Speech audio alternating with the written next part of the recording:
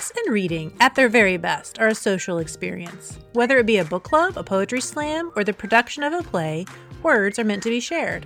I'm your host, Amy. And I'm your host, Carrie. We've been in a book club together for over a decade and enjoy talking about what we're reading, but in so many ways, we are opposites. Carrie is a cat lover, but I'm a dog nut. Amy loves a good party, while I prefer to wear my fuzzy socks while introverting on the couch. But books are the tie that binds. Each week, we have fun conversations with interesting people about how books and reading influence their lives. We will find out what books are on their nightstands and ask them about 5 things that make them who they are. We invite you to learn more about the many perks of being a book lover. It isn't unusual for shops to begin playing Jingle Bell Rock or Baby It's Cold Outside about a minute after summer ends, which shoppers either love or abhor.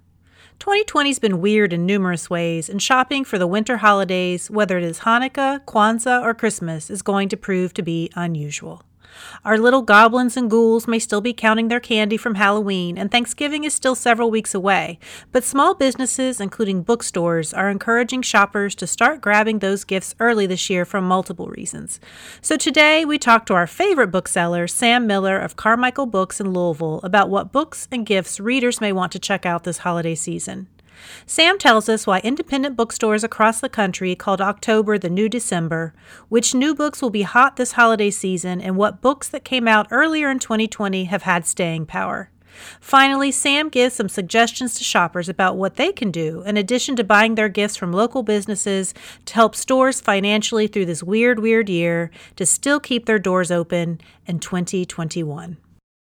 We're here with one of our favorite people that we didn't know, up until we started doing this, that she was going to be one of our favorite people. But it's Sam Miller from Carmichael's Books. How are you doing, Sam? Hello. It's so nice to be with you again. I know. Yeah. We're all back together talking about books. It's very exciting. And it's good to see you. And you all. So it's been a while since we talked to you. I think the last time we spoke was right around, we were talking about summer reads. So things are a little bit different, I think. So tell us how life is at Carmichael's. Well, we opened back to the public on June 1st with, of course, you have to have a mask, and we have our own guidelines to keep people in the safe as well as ourselves. So that was interesting. It was really nice to see people again. A bookstore without people is not really that much fun. And we're used to the customers doing a lot of the work as far as choosing the books they would like to read instead of us doing it for them over the phone or online. So that was nice. The anti-maskers are not so nice. But fortunately, we have had very few of those. Unfortunately, they kind of loom large because they're unpleasant encounters. But for the most part, people have been really great and very respectful of us and the rules that we have in place. So as far as the transition now, because I know you were doing, when everything was shut down, you all were doing curbside pickup. Is that still going on? Tell us a little bit about that. We're still doing all the things that we did while we were closed. You can pick up your stuff at the curb if you're more comfortable with that. You're welcome in the store, of course, with a mask. We're doing delivery within certain zip codes in the city for free and with a minimum $25 purchase at other zip codes. And of course, we can always ship to you. So we're still trying to offer as many different kinds of ways to reach the customers as possible. So we're recording this the end of October, and in a normal year, we would hate the idea of thinking about the holidays this early, but everything is weird in 2020, including holiday shopping. So tell us why shoppers should be thinking and buying sooner rather than later for the holidays. Shop early, please. The American Book Association's slogan for October was, October is the new December. And there's lots of reasons for that. Capacity is one I've been thinking about a lot lately. If we're only allowed to have 10 people in our very small store, in addition to the staff, you'll have to wait outside if there's more than 10 people. And wouldn't you rather wait outside in October or November than December? I think the answer would be yes. Also, we've already been experiencing all year long delays in shipping from publishers of hot titles, and also delays from our regular distributor from where we do our special orders.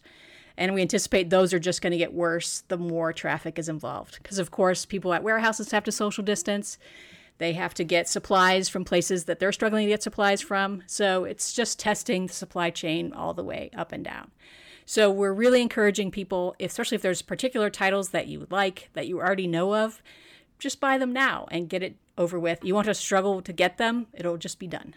And I would imagine that's probably applicable to any small local business. I think across the board, a lot of small places it's a different ball of wax all the way across the board, getting items in. And so even though I dread thinking about holiday shopping, it's probably something that I need to just bite the bullet and start doing. Yes, please, Carrie. Please start. But especially for things that are super complicated to produce, like an art book, for example, or cookbooks are super popular around the holidays. You just can't run a quick run of those. They're lavishly illustrated. It takes a lot longer. So probably, especially with those kind of titles, we're going to see shortages. So really, if you have something in mind, you should jump on it now. I always love to talk about economics. Shortages. No surpluses this year, people.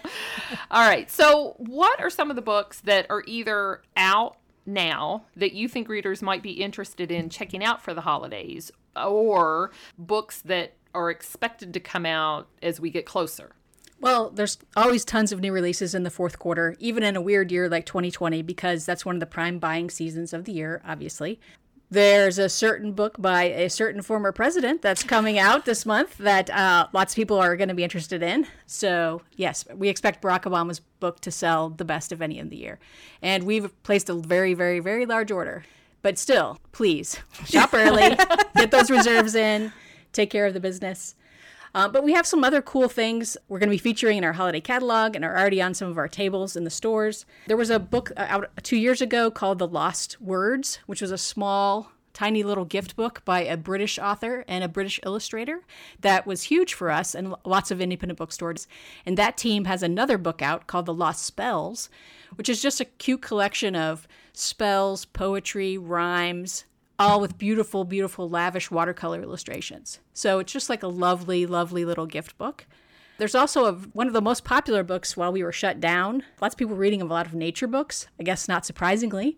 One of those was Braiding Sweetgrass, which has been like an indie bookstore bestseller for some years.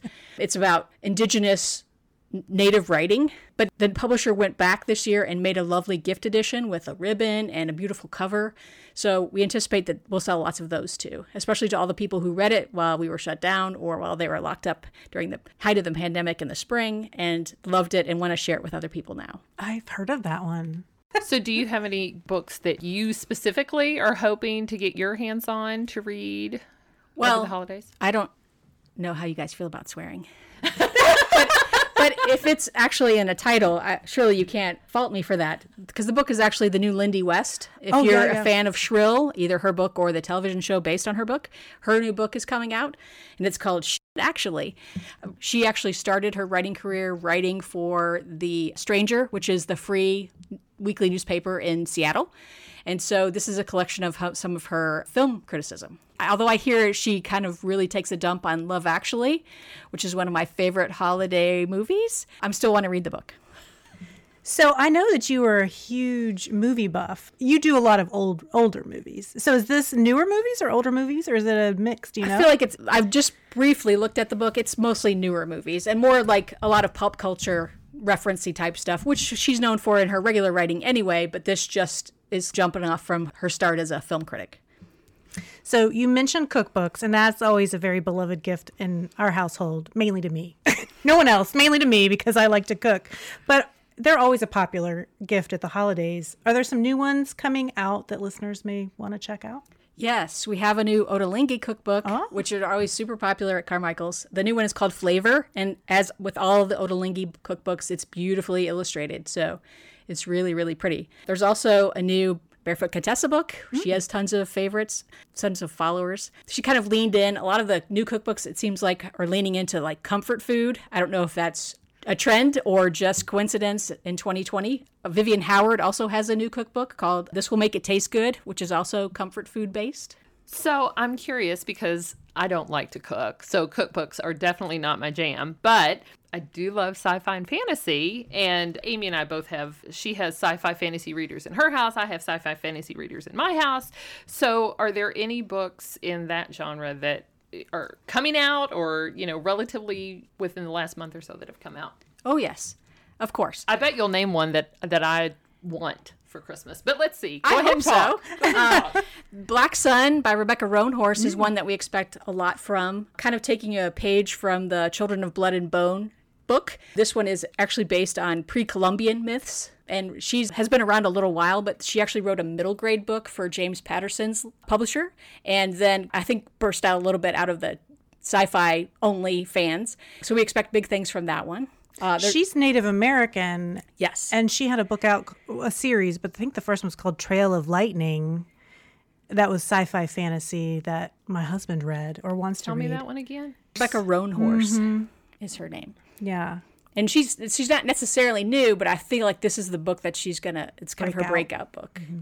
Frantically adding to my Goodreads, because if I write it down on my paper, I'll forget. Okay, thank you. And also the gentleman who wrote The Three Body Problem, has a beautiful, beautiful Chinese name, which I'm sure to butcher. He has a new one called To Hold Up the Sky. So he has tons and tons of fans that have been eagerly awaiting this one. So I'm sure we'll sell lots of that for the holidays.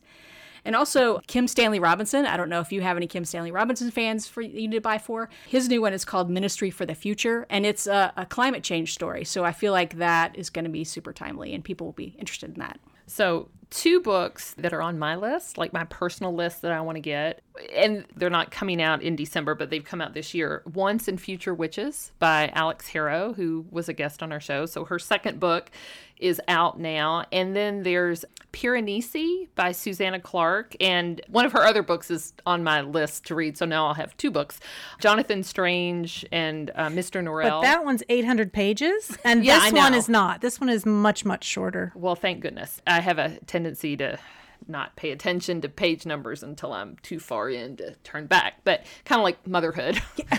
Anyway, but those are 2 books that I am going to probably buy for myself for the holidays. Well, and the Alix Harrow one has gotten really good reviews so far. And actually so has the and I say it's gotten good reviews. There's a book podcast I listen to, and there's 4 different hosts, and they did that book recently, and all 4 of them gave it 4.5 or 5 stars. The Alix Harrow book? No, the Piranesi book. The Piranesi book. Okay. Yeah. Okay. So it's getting good reviews from those 4 people. Okay.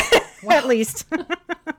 So reading seasonal books this time of year is always fun and helps readers get cozy. I must say I'm having a bit of a issue right now because we're doing Christmas thing in October. My seasonal reading is clashing. I'm reading like haunted house books at the same time that I want to read my cozy holiday books, and it's weird. But what are some seasonal cozy reads that are coming out that should be on people's radar? Well, to address, Amy, your dilemma, I have a book for you. The new book by Andrew Shaffer, who is a Louisville author, is called Secret Santa, and he describes it as The Office meets The Shining. So I think that might be the bridge you need between your scary Halloween books and your cozy holiday books. And I highly recommend your listeners, if they're at all interested, to check out the trailer on YouTube or on his Facebook page. It looks pretty funny. And having met him and waited on him many times in person, he is just as funny in person as he is on the page. We interviewed him recently, and he's hysterical. He is. And especially if you have he and his wife, who is also a novelist, together, it's like, yes.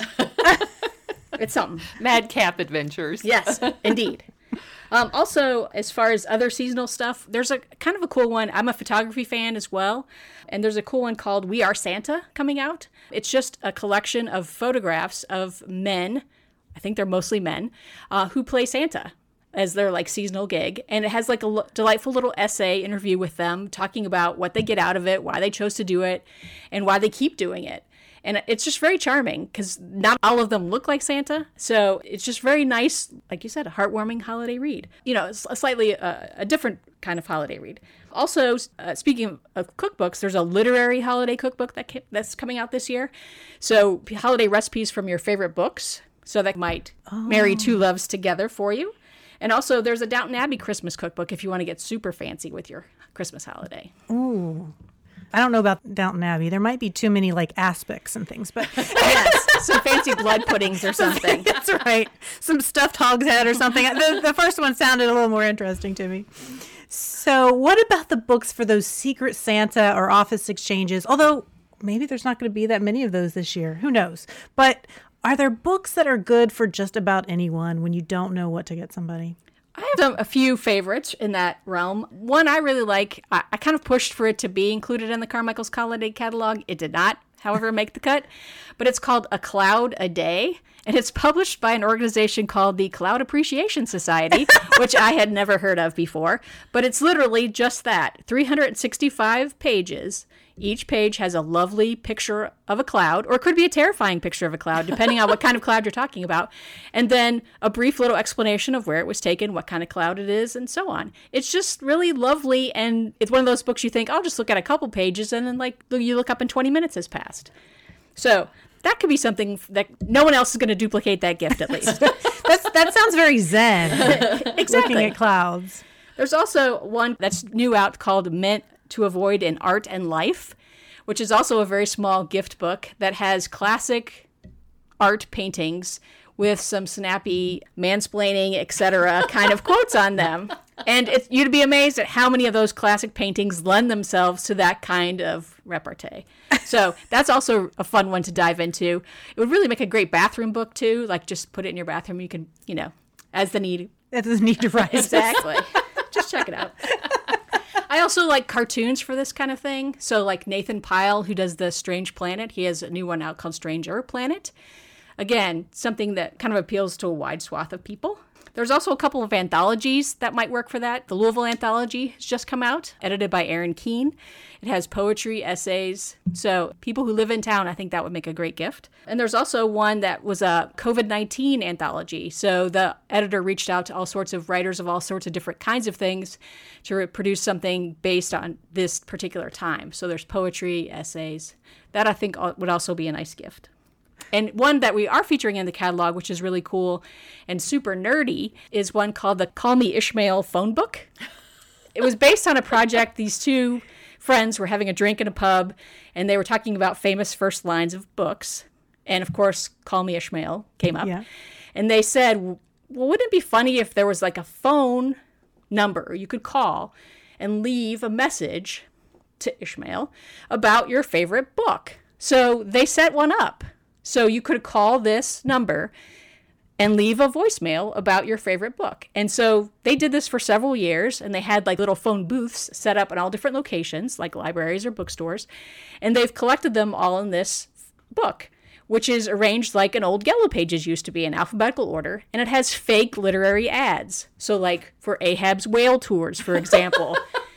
Or to buy Amy March's limes. So again, for your bookish nerd friends, I know you guys don't know any of those. No. That would make a great gift. Well, now I know what I'm getting a certain co-host for Christmas. Maybe she'll forget about it. Maybe so. I probably will. So I was just thinking 2 books that I have heard about recently that I want to make sure I bring up. Under the sci-fi fantasy dome, there's a book called Estranged. And it is a graphic novel, and it is by Ethan M. Aldridge. And apparently there's 2 books so far, but it's a graphic novel. And my 13-year-old has read through a bunch of manga books. And so I thought, okay, I'm just going to get a bunch of books from the library and, throw them at him and see if any of them stick. And so this book, Estranged by Ethan M. Aldridge, first of all, he picked it up and stuck his nose in it. And he finished it and then said, are there any more like this? And so there is a second book called The Changeling King. And that came out in 2019. So that's a graphic novel, sci-fi type fantasy that might be good for like a preteen or a teen. And then I have to bring up a new book. I follow this guy on Twitter, but he's a British sportscaster. And he has 2 dogs named Olive and Mabel. So he's got a book? Yes. Oh, I love the Olive and Mabel videos. Yes. Oh, they were all over social media. Yes, Andrew Cotter. Yes, Andrew Cotter, and he is a British sports announcer, I guess. And so the book is called Olive, Mabel, and Me, Life and Adventures with 2 Very Good Dogs. So I don't think it's here in the United States yet as of our recording, but it is coming. So, if you know somebody who's a total dog nut, I may or may not know that person. That might be a good one for them. She might know what she's getting for her co-host. She might know. Those videos where he's calling their tussles in his sports announcer voice are hysterical. I'm glad to know there's a book coming. Yes, we'll have to post those on our Facebook page, Instagram, yes. if I can figure it out. I'm not good at Instagram. So I want to know, is your buying guide going to be out again? Yes, it's at the printer even as we're recording this. So hopefully it will be out a couple weeks before Thanksgiving. We did change the format. Normally it, has some fewer titles and longer descriptions. We decided this year, since many people wouldn't be able to come in the store to get it, that maybe it might be better to do it a little bit more bite-sized. So we're going to have even more titles and shorter on the description. And also we're going to be including some things that we generally haven't in the past because people would normally come into the store. So like things like sidelines are going to be included in the catalog this year.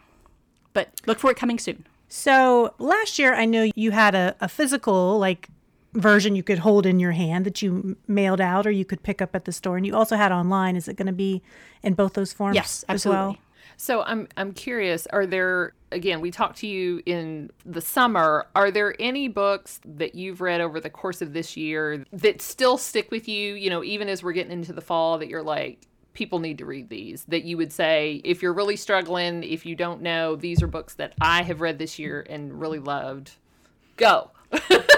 No pressure. I just finished reading Tana French's new book. She's a Irish mystery author. It's called The Searcher, and this one is a standalone, separate from her Dublin Murder Squad books. First of all, I really appreciate that when authors who have an existing series that's very successful put that aside to write something else. I think that's brave. It is brave. Mm-hmm. She could just keep on writing that series forever and people would be happy. But she's doing something else, which I applaud. And the description sounds very cliched. It's a Chicago detective retires from the force and moves to the middle of nowhere, Ireland. But what she's done that's very interesting is she's applied a bunch of Western, she's obviously been watching or reading a lot of Westerns. So she's applied some of those classic Western storytelling flourishes to what's essentially gritlit set in rural Ireland. Huh. So it was very interesting to me, completely different for her, but very strong. And I'm a big mystery fan and a big fan of hers especially. And I just thought that was really terrific. So it just new out, but I hope that people will discover that one. And because it's a standalone, you don't have to worry about, I've never read her before or anything like that. Oh, that sounds totally up my alley. Because I like her books anyway, and I like Westerns, and I like things in Ireland. There you go. It will. I like Chicago, even though it doesn't take place there. And I love the Irish. She does such a good job with the Irish, the language. And I wish that as a non-Irish person living in Kentucky, I can't get away with some of those expressions, but I really wish I could because they're just lovely to read. Another one that I really enjoyed, in fact, I enjoyed it so much that the majority of it was read while I was anxiously waiting in a waiting room for a icky medical procedure, and I actually forgot the icky medical procedure because it was so good. It's called Metropolitan Stories, and it's written by a woman who worked at the Metropolitan Museum of Art in New York for 25 years, and then she quit to become a writer. And it's just very short stories about all different facets of the museum, from the art to the director to the guy who sorts the bags in the museum store. And they all somehow connect. But as you're reading them, they all seem like they're very different and separate, and you have no idea how it's all going to connect, but then she ties it all up at the end. And it's just so lovely, especially if you like museums or art. And it was just such a balm, like an anxious mind. So I really, really enjoyed that one. Yeah, that gets my highest marks for sure. Did you say who wrote that? Who wrote that? Her name is Christy Coulson. There you go. Well, I have to say, when we had you on for our summer reading guide, I have read 3 or 4 of the books that you recommended and have liked all of them. Yay! Yeah. Hooray! I listened to The One and Only Bob, and Danny DeVito narrates it, and it was amazing. It was so good. I'm still talking about it. But those are some recent reads that I really enjoyed. But I've gone from, we talked about, I think last time, at the beginning of the pandemic, I couldn't read at all, and I was very upset about that because I've been a reader since I can't remember when. So to not be able to read during this stressful time was upsetting. It's stressful. And it made me mad. Plus, I'm a professional, and I need to be reading to do my job well. And then I hit a spot where I was easing back into it, but I needed just the right thing. And now I'm at the opposite end, where I'm devouring everything, and I'm reading a book in days. So I've run the entire gamut in 2020. So you had mentioned the last time we talked to you about, is it The Glass Hotel? Is that what it's called? It's on my list. I haven't read it yet, but you would still recommend that one? Absolutely. Okay. I mean, it's definitely in contention for my book of the year for sure. But to say, too, Carrie, that whatever Emily St. John Mandel writes, I'm going to be there for. I mean, she just totally has my number as a reader. And she's just definitely one of those writers it's really hard to hand sell because the plot may sound uninteresting. It's what she does with it and how she makes you feel that's more important than the plot. Yeah. But yes, I think please keep it in your stack. Move it to the top. It's great. I might add that up, move that with, buy myself 3 books. The Once and Future Witches, Piranesi, and The Glass Hotel. And then that'll take me through most of December, I think. So it is not, however, a warm holiday read. So if you're looking for a warm holiday read. She doesn't care about that. That's more of an Amy thing. Yeah. No, I am not a seasonal. I like Halloween. And so I am in the process of reading right now. I've been reading some of the Ramsey Campbell Alone with the Horror Stories. If we keep Halloween and get rid of everything else, I'm totally fine with that. I'm good. I'm not a seasonal person. Well, you are a seasonal person, just not that season. Right. Just not all those other seasons, that one particular one. I know that people are going to be, once the weather gets colder, people are probably going to be returning to maybe some of those activities that they were doing in the spring when they were stuck in their houses during full-fledged quarantine. I know I came by Carmichael's, this has been a little while, but I happened upon a David Bowie puzzle, and so picked that up as a birthday gift for somebody. So what are some non-book items that you all have in the stores right now that you think might make good stocking stuffers or gifts for people who maybe aren't super big readers? Well, in addition to, a plethora of socks and mugs and that sort of bookish related things, we do also have a lot of more board games than we ever had before. And to your point, more puzzles than we ever had before, because when we were closed, especially when, things were more tightly locked down, puzzle people were going crazy and they needed puzzles. So we expanded our relationships with anybody who would sell puzzles. So we have lots more puzzles from lots more different places than we have ever had before at Carmichael's, which is great if you do puzzles. We have lots of great puzzles. We also have, like as I said, more games than we ever had before, including a Bowie bingo, which I was helping to write the catalog. And what else do you say about Bowie bingo? That sort of sells itself, exactly. Doesn't it? If I don't have you there, it's not going to happen. No description I can come up with is going to make you want that. But we have a couple of fun ones. One put out by Garden and Gun magazine. It's a Southern magazine if you're not familiar with it. And I like their writing very much. But they have put out a trivia game called Bless Your Heart. And it's like all Southern trivia. So that's be really fun to play, especially like after the Thanksgiving meal with the few family you're allowed to have. We also have a fun one. There was a book that came out a couple years ago called Dreyer's English, which was written by a copy editor. And then there's an accompanying game out now called Dreyer's Board Game. And then you can play that a couple of different ways, but that's also really great for people who spot errors and it drives them crazy in writing, for example. So that kind of great book nerd gift. You might get 2 Christmas gifts. A book and a game. And a set of bingo set. Yeah. So we know that independent bookstores are struggling right now. So what are some things that listeners can do besides buy physical books at your store to help indie bookstores right now? Besides buy, I would also say, how about a gift card? That's like giving us cash up front because we take the money when you buy the card, obviously, and then it never expires or never loses value. So you could hang on to it to buy something for yourself later if you don't need anything now. You could use it as an emergency gift when that person gives you a gift and you're like, oh crap, I didn't buy you anything. Here you go. Also, we have a relationship for audiobooks with a company called Libro FM, where you can sign up and get a membership with them and buy your audiobooks there. But also when you're signing up, you can write in an independent bookstore to give a portion of your sales too. So it kind of works like if you shop at Kroger and you have a Kroger card and you can put a charity to benefit from your shopping, it kind of works the same way as that. And so with that, I know you can get like a monthly membership. And you can buy cards that are like a month, 3 months. Exactly right. 6 months membership for it. Okay. And other things you can do to support not just Carmichael's, but any independent business is to ask for things when people ask you what you would like as a gift. Ask for something that you can only get there. So I would love a Carmichael sweatshirt. I would love a Carmichael's mug. That would help a great deal as well. Or just encourage them as you're shopping, as you're talking about shopping with your friends, to encourage them. Please, Shop local. Think of the stores that have supported your causes in the past, who've given you donations, who sponsored your child sports teams, and think about how hard a year they might have had and what possibly could you do for them? Well, maybe you could just vote with your dollar and be very deliberate about your shopping. Yes, it's very easy to shop online and press a few buttons when you have things set up and your purchase is done, but those people aren't the people in your community. So maybe think about that when you're shopping and encouraging other people around you who you might have influence over to do the same. Well, and Carmichael's has a wonderful website. And early on in the pandemic, I sort of had a problem and I was it was so easy to go on there. I was probably buying more books than I could possibly read in the amount of time that I had.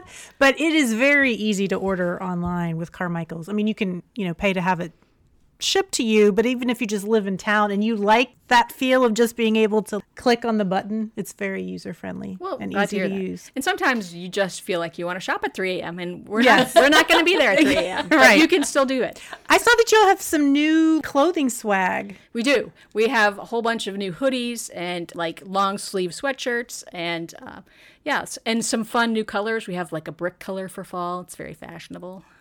Another fun sideline that I like is, especially with all that's gone on this year with the post office, we actually have a pencil holder that looks like the blue mailbox that you would see on the corner. It's super simple, but it's very well made. And I was just like, I hope everyone buys these. And I hope that they love the post office as much as we do and that they could show it by buying this cute little pencil holder. All right. Well, sounds like lots of great stuff at Carmichael's. I've got my list that I've started. And so I'll be probably ordering and then doing curbside because although, you got to come in sometimes and see the cute stuff. So anyway, thank you. And we'll be back in just a few minutes to talk about what we're all reading.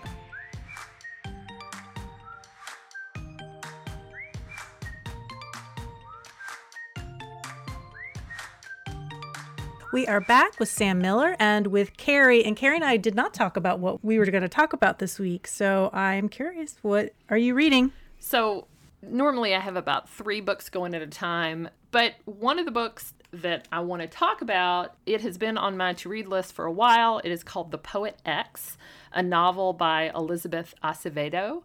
So this is a novel told in verse. Right? And so we've talked about it on several shows. You love a novel told in verse. A novel told in verse. Yes, I do. So, I started reading this. I had been wanting to read it.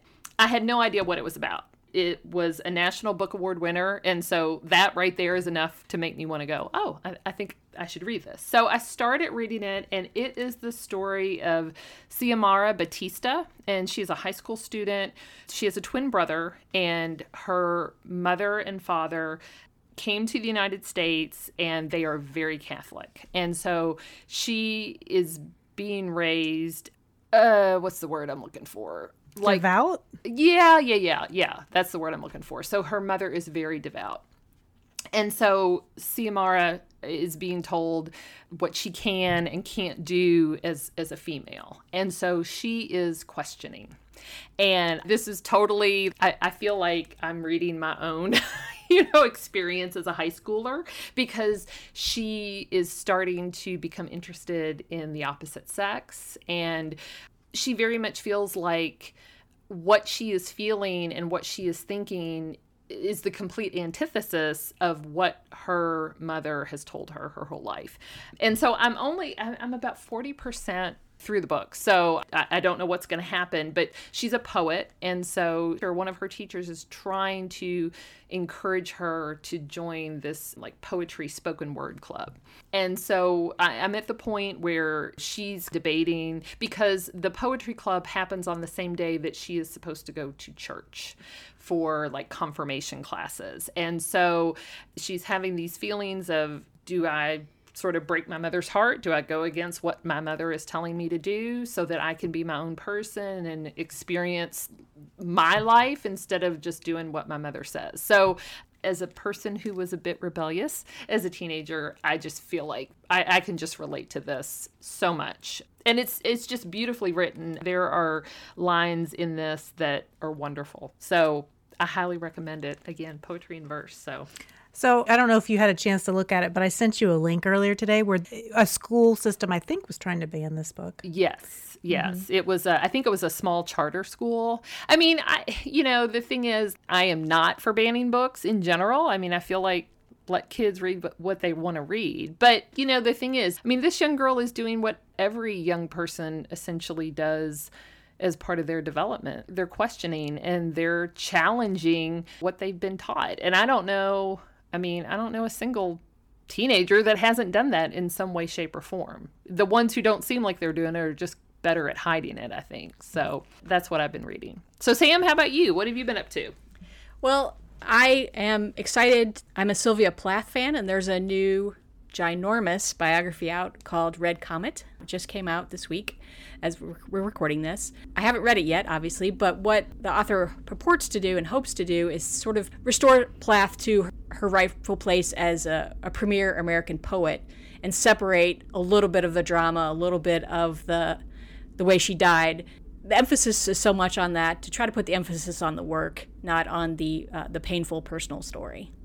But a couple other books that I've recently read that I don't think I talked about with you guys before were Emma Straub's All Adults Here, and then The Vanishing Half by Britt Bennett.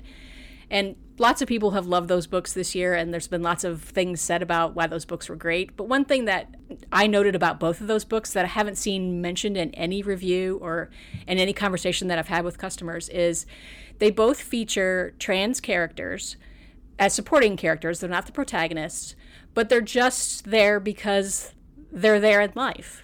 And they're very matter of fact about their presence. They're in different points of their journey in being trans, but I just thought they were both beautifully written, and I was glad to see them and appreciated that the authors put them there. They were integral to the story, but as I said, but they're not the protagonists.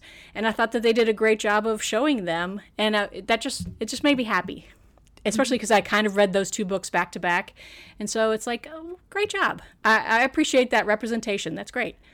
So I'm curious about this Sylvia Plath that you mentioned. So how big is it? Like, how long?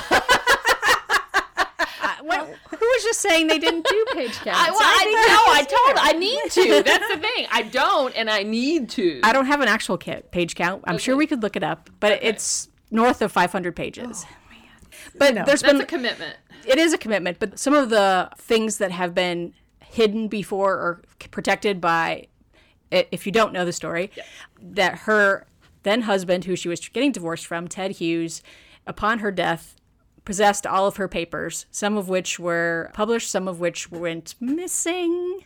So in recent years, this author has had access to papers and diaries and notes that had not been accessible to other biographers.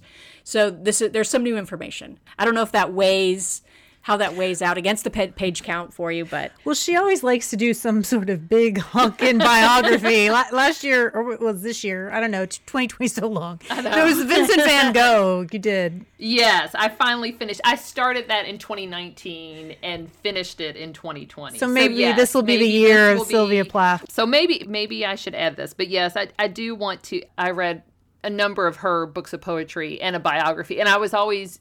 It's just an intriguing story. Oh, absolutely. Yes. The whole thing. And there was something that I just read recently where Sylvia Plath was part of it. Well, there's also another book coming out that I also read called 3 Martinis at the... We'll have to look that up too. It comes out next year, but it's a story. It's a story about Sylvia Plath and Anne Sexton and how they had a very brief friendship / rivalry.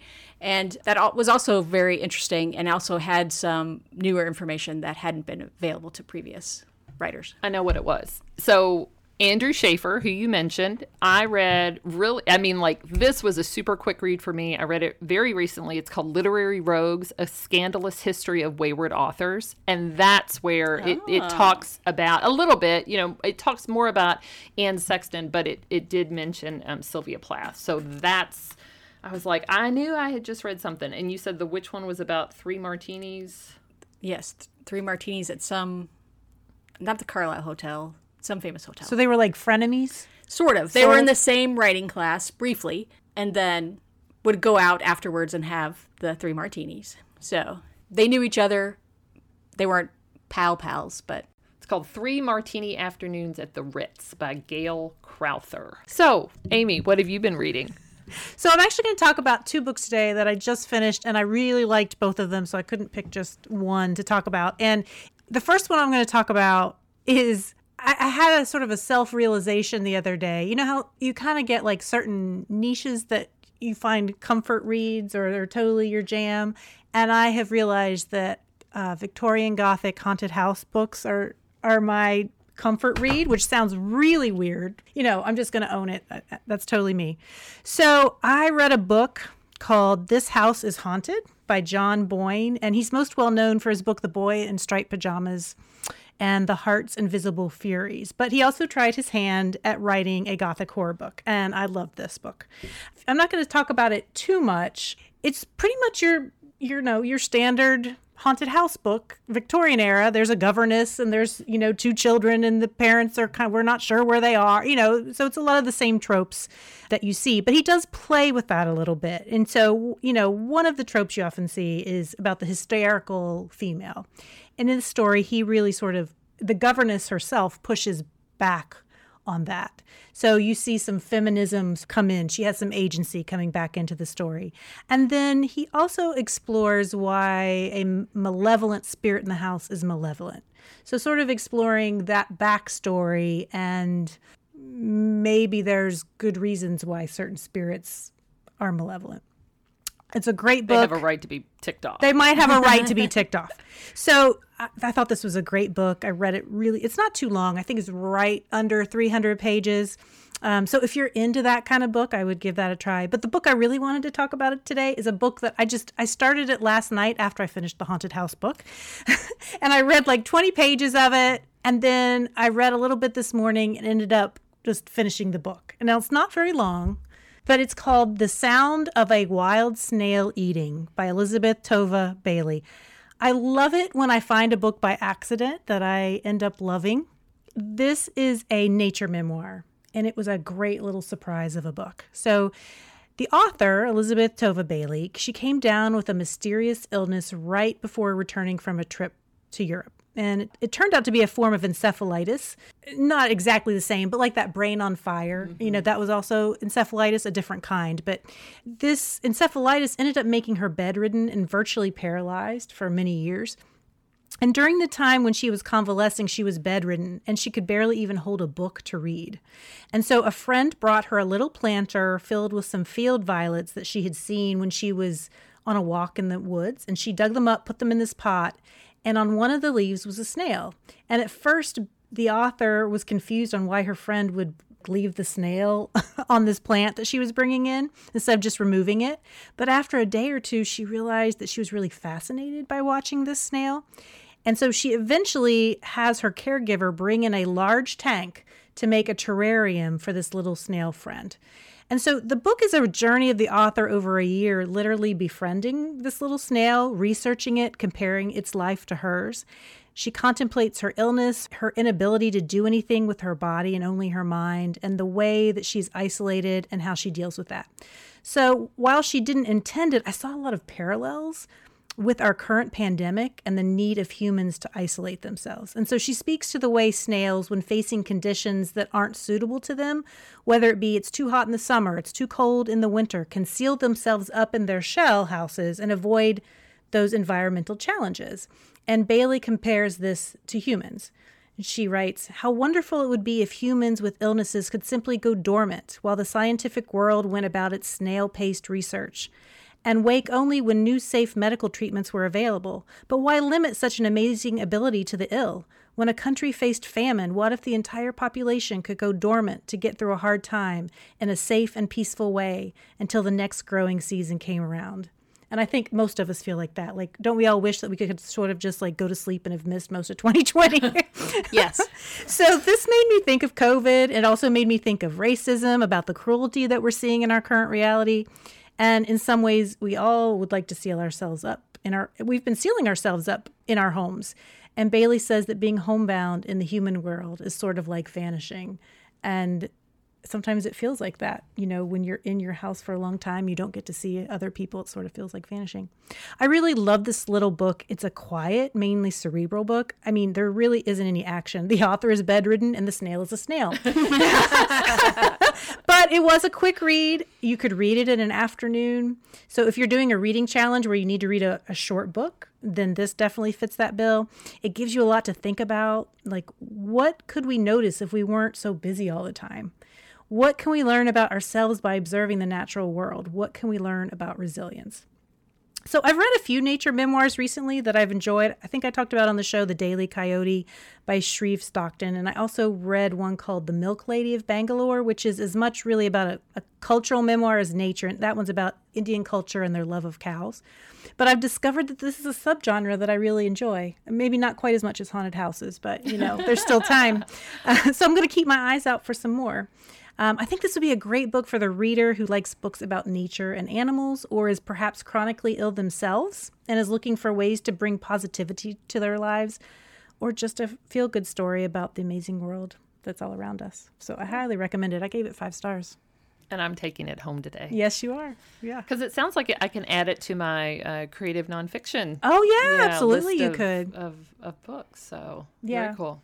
They're not maybe quite as interesting as octopuses.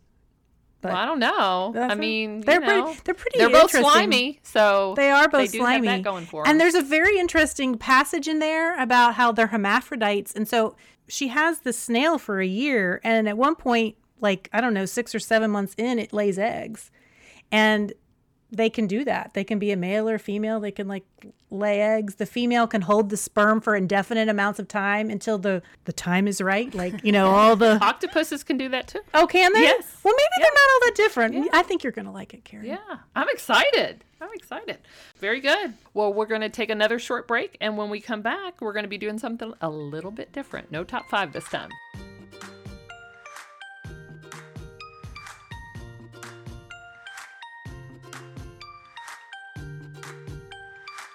So because Sam has been, not that we don't want to know everything there is to know about Sam, it might get a little tedious if every time we see her, we do 5 questions. So we thought, since this is kind of a thinking about the winter holidays, that we would talk about seasonal things that we might want to remind people about, either things they can do or movies or books or whatever. So Sam, what are some of your favorite either movies, books, or things that you just enjoy doing in December and early January?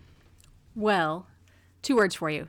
Christmas ravioli. Several years ago, a friend of my stepmother's gifted her a recipe for ravioli that my stepmother fell in love with and became our Christmas Eve dinner. We're not Italian, but we've embraced it. It, however, is the most complicated recipe I've ever seen in my entire life. The recipe itself is 2 pages long, and the first sentence says, "Take 1 hen." Oh, no. Yes. It takes days to make, but it is so delicious and wonderful. At this point, it wouldn't be Christmas Eve without it. So that's, if you talk about Christmas ravioli pops into my head. So wait a minute. Take 1 hen? That's the first sentence of the recipe. Like a live one, or can it be dead? I feel like that the preference was probably to be live. However, my stepmother chooses to go buy one that's already been plucked and taken care of. So is it filled with chicken? It is filled with both chicken and pork. Oh, okay. That explains. So it's not like a cheese ravioli with... Oh, gosh, no. And then, obviously, the ravioli are handmade. So, yes, it's a multi-day... That's kind of cool. Multi-step process. It's very cool. I've helped her make it before, and it's very complicated. And, of course, it's one of those recipes because it is so complicated and takes so long. You can kind of taste the love in it when you eat it. Mm-hmm. So what kind of sauce? It's just like a very simple tomato sauce with a little bit of mushrooms in it. It's very tasty. We're not Italian either, but I've always wanted to do that Feast of the 7 Fishes because we love fish and seafood, and I always thought it would be fun to do that. But usually by Christmas Eve, I'm so exhausted, I can't even think about making 7 different dishes with fish in them. Well, if you're shopping early this year, as we're recommending, then you'll have plenty of time for that Feast of 7 Fishes. That's right. The other thing I would say is there's lots of Christmas movies I enjoy. It wouldn't be Christmas if I didn't listen and or watch at least 4 or 5 Christmas carols. The line, "Tiny Tim, who did not die," is one of my favorites ever. But I have to say, two of my recent discoveries, they're very old movies, but recent discoveries as far as Christmas films are Bob Hope's The Lemon Drop Kid and It Happened on Fifth Avenue, both of which are vintage black and white movies from the 40s that are fantastic and easily found on streaming and or easily gotten from your library if you're old school and you do DVDs. Oh. So they're both warm-hearted comedies, so they're appropriately G-rated for the entire family. Highly recommend them. Oh, that's cool. So I don't like to cook ever. So our family tradition on Christmas Day, I just order donuts from a local bakery and feed my family donuts because, and now I do make like a quiche or something like that. But we are, like my brother and my mom and dad. Now, I don't know if we'll be able to get together this year because my dad is doing chemo. So that kind of changes things up in the middle of a pandemic. But our New Year's tradition and sometimes Christmas tradition is to eat the weirdest food all put together. So like most people, like don't most people do like maybe ham or, you know, some kind of Turkey bird, right? or... Turkey, like something like that. Well, my family, that's not really our thing. We will have like shrimp cocktail and mostaccioli, or, you know, like Chinese salad and, you know, lasagna or something. So I don't know. It's just, it's like fusion. it's a really depressing fusion of food, but that's kind of how we roll. So that's usually what we do, like Christmas and New Year's. But now I will say on New Year's Day, we always have to have something that has some cabbage in it. So just because that's supposed to, I think that the saying is like it brings you wealth. And after many years of marriage where my husband refused to eat anything, he will now eat a little bit of an egg roll or something. So, because it has cabbage in it. Well, we have lots of traditions, but one that I wanted to mention, because we might have to do it in a different way, is that usually each year we will go see the Christmas Carol at Actors Theater. And they're not doing a live performance, but what they are doing is a radio play of the Christmas Carol this year. So I'm interested in that. I think we're going to be interviewing somebody from Actors Theater about that here in a few weeks. But I have enjoyed the radio plays. Well, I went to see one last year that Kentucky Shakespeare did. It was at Halloween, War of the Worlds. And it was really fun to see what items they would use to make the different sounds and everything. So I'll be interested to see about the Christmas Carol. We normally have on Christmas Eve with all of my husband's extended family, we have like a white elephant party, which I know lots of people do. We did it because when we moved here, we wanted to make it such that nobody in the family felt like they had to like exchange gifts with everybody. So this is sort of our way of, it's like gag gifts. In fact, my son still has one of the T-shirts that was the gifts, and he still wears it. And it's a picture. I might not be able to put this on the air, but it's Bill Clinton holding like a machine gun with Monica Lewinsky like hanging on his leg. Anyway, they're really weird gifts, but I don't think we're going to be able to do that this year. So that's kind of a bummer. But we do watch The Christmas Story every Christmas Eve. But I wanted to actually mention a couple books that I read last holiday season because I like to read seasonally. So there were a couple holiday books that I enjoyed. Now, when I say holiday books, one of them is about Christmas. The rest of them really aren't about Christmas, but they sort of are set in wintertime. And the first one is called Hidden Sea, A Tale of the Once and Future Nutcracker by Gregory Maguire. And he's the author who wrote Wicked. And he often takes fairy tales and things and sort of writes a backstory for it. So I grew up loving the Nutcracker. I have this huge Nutcracker collection. I was in the Nutcracker when I was a little girl, and so I was very anxious to read this book. And so it kind of gives you the backstory of Drosselmeyer, the man who makes the Nutcracker. And so like I said, most of it is not set during Christmas at all. It's about him from a young boy and then growing up, and I really enjoyed it. But, it has some fabulous elements to it. But so does the Nutcracker. So, I mean, if that's not your thing, then that's not the one for you.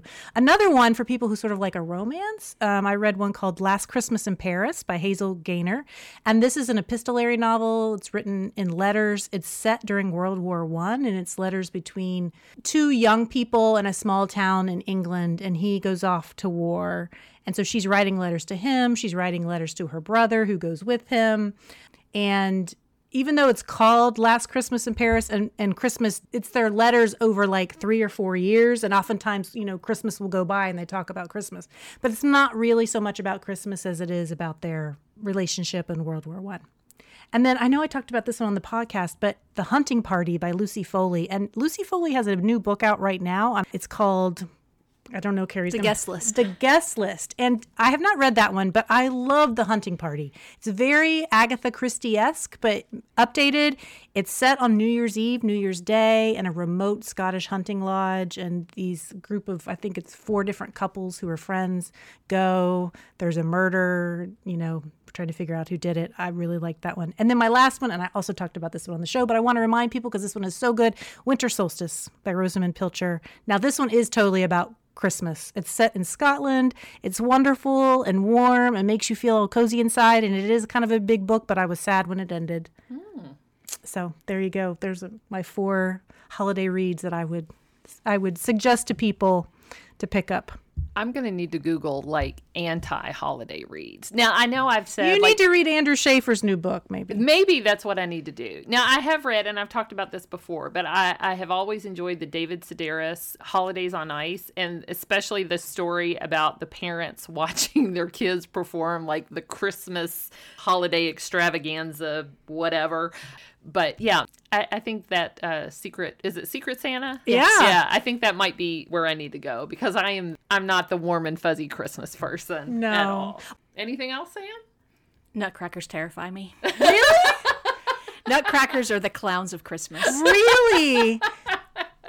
I probably have 50 nutcrackers that I put on my mantle. And they're all different kinds. My kids love them. I guess I'm really glad we're recording this in November then. Or else I would be too terrified to come inside. That's so funny. Oh my God, I'm not going to be able to look at them the same because I hate clowns. So when you say they're the clowns of Christmas, I'm like, oh my God. I don't mean clowns are so creepy. To rain on your Nutcracker parade, but I find them terrifying. Well, this book about the Nutcrackers, it's a little bit scary. It has some parts that are a little bit scary. Well, I think the ballet is a little bit scary, Yeah. intentionally so, right? Yeah. There's some dark magic. There's some dark magic going on there. Oh, well, that's all I need. I like Nutcrackers now. Totally differently about Nutcrackers. That has given me an appreciation for Nutcrackers now that I didn't have. So thanks for changing my worldview. That'll be her Christmas book this year. Yeah. Sam, it's always good to see you. So thanks for joining us. And, hopefully we're not spreading the Rona between us. But oh, no. Yeah. Happy holidays to everyone. Yeah, definitely. And happy Halloween. Thanks for joining us today. For show notes for any episode, please go to our blog site at www.perksofbeingabooklover.com. Follow us on Facebook at Perks of Being a Book Lover and on Instagram at Perks of Being a Book Lover Pod to see what we're up to and when new episodes air. If you enjoy our show, spread the word and leave us a review on Apple Podcasts. That helps other listeners find us. Finally, a huge thank you to Forward Radio 106.5 FM, a grassroots, community-based radio station in Louisville, Kentucky. You can find our show there, live or in archives, at forwardradio.org, Spotify, Apple Podcasts, Google Play, or wherever you listen to podcasts.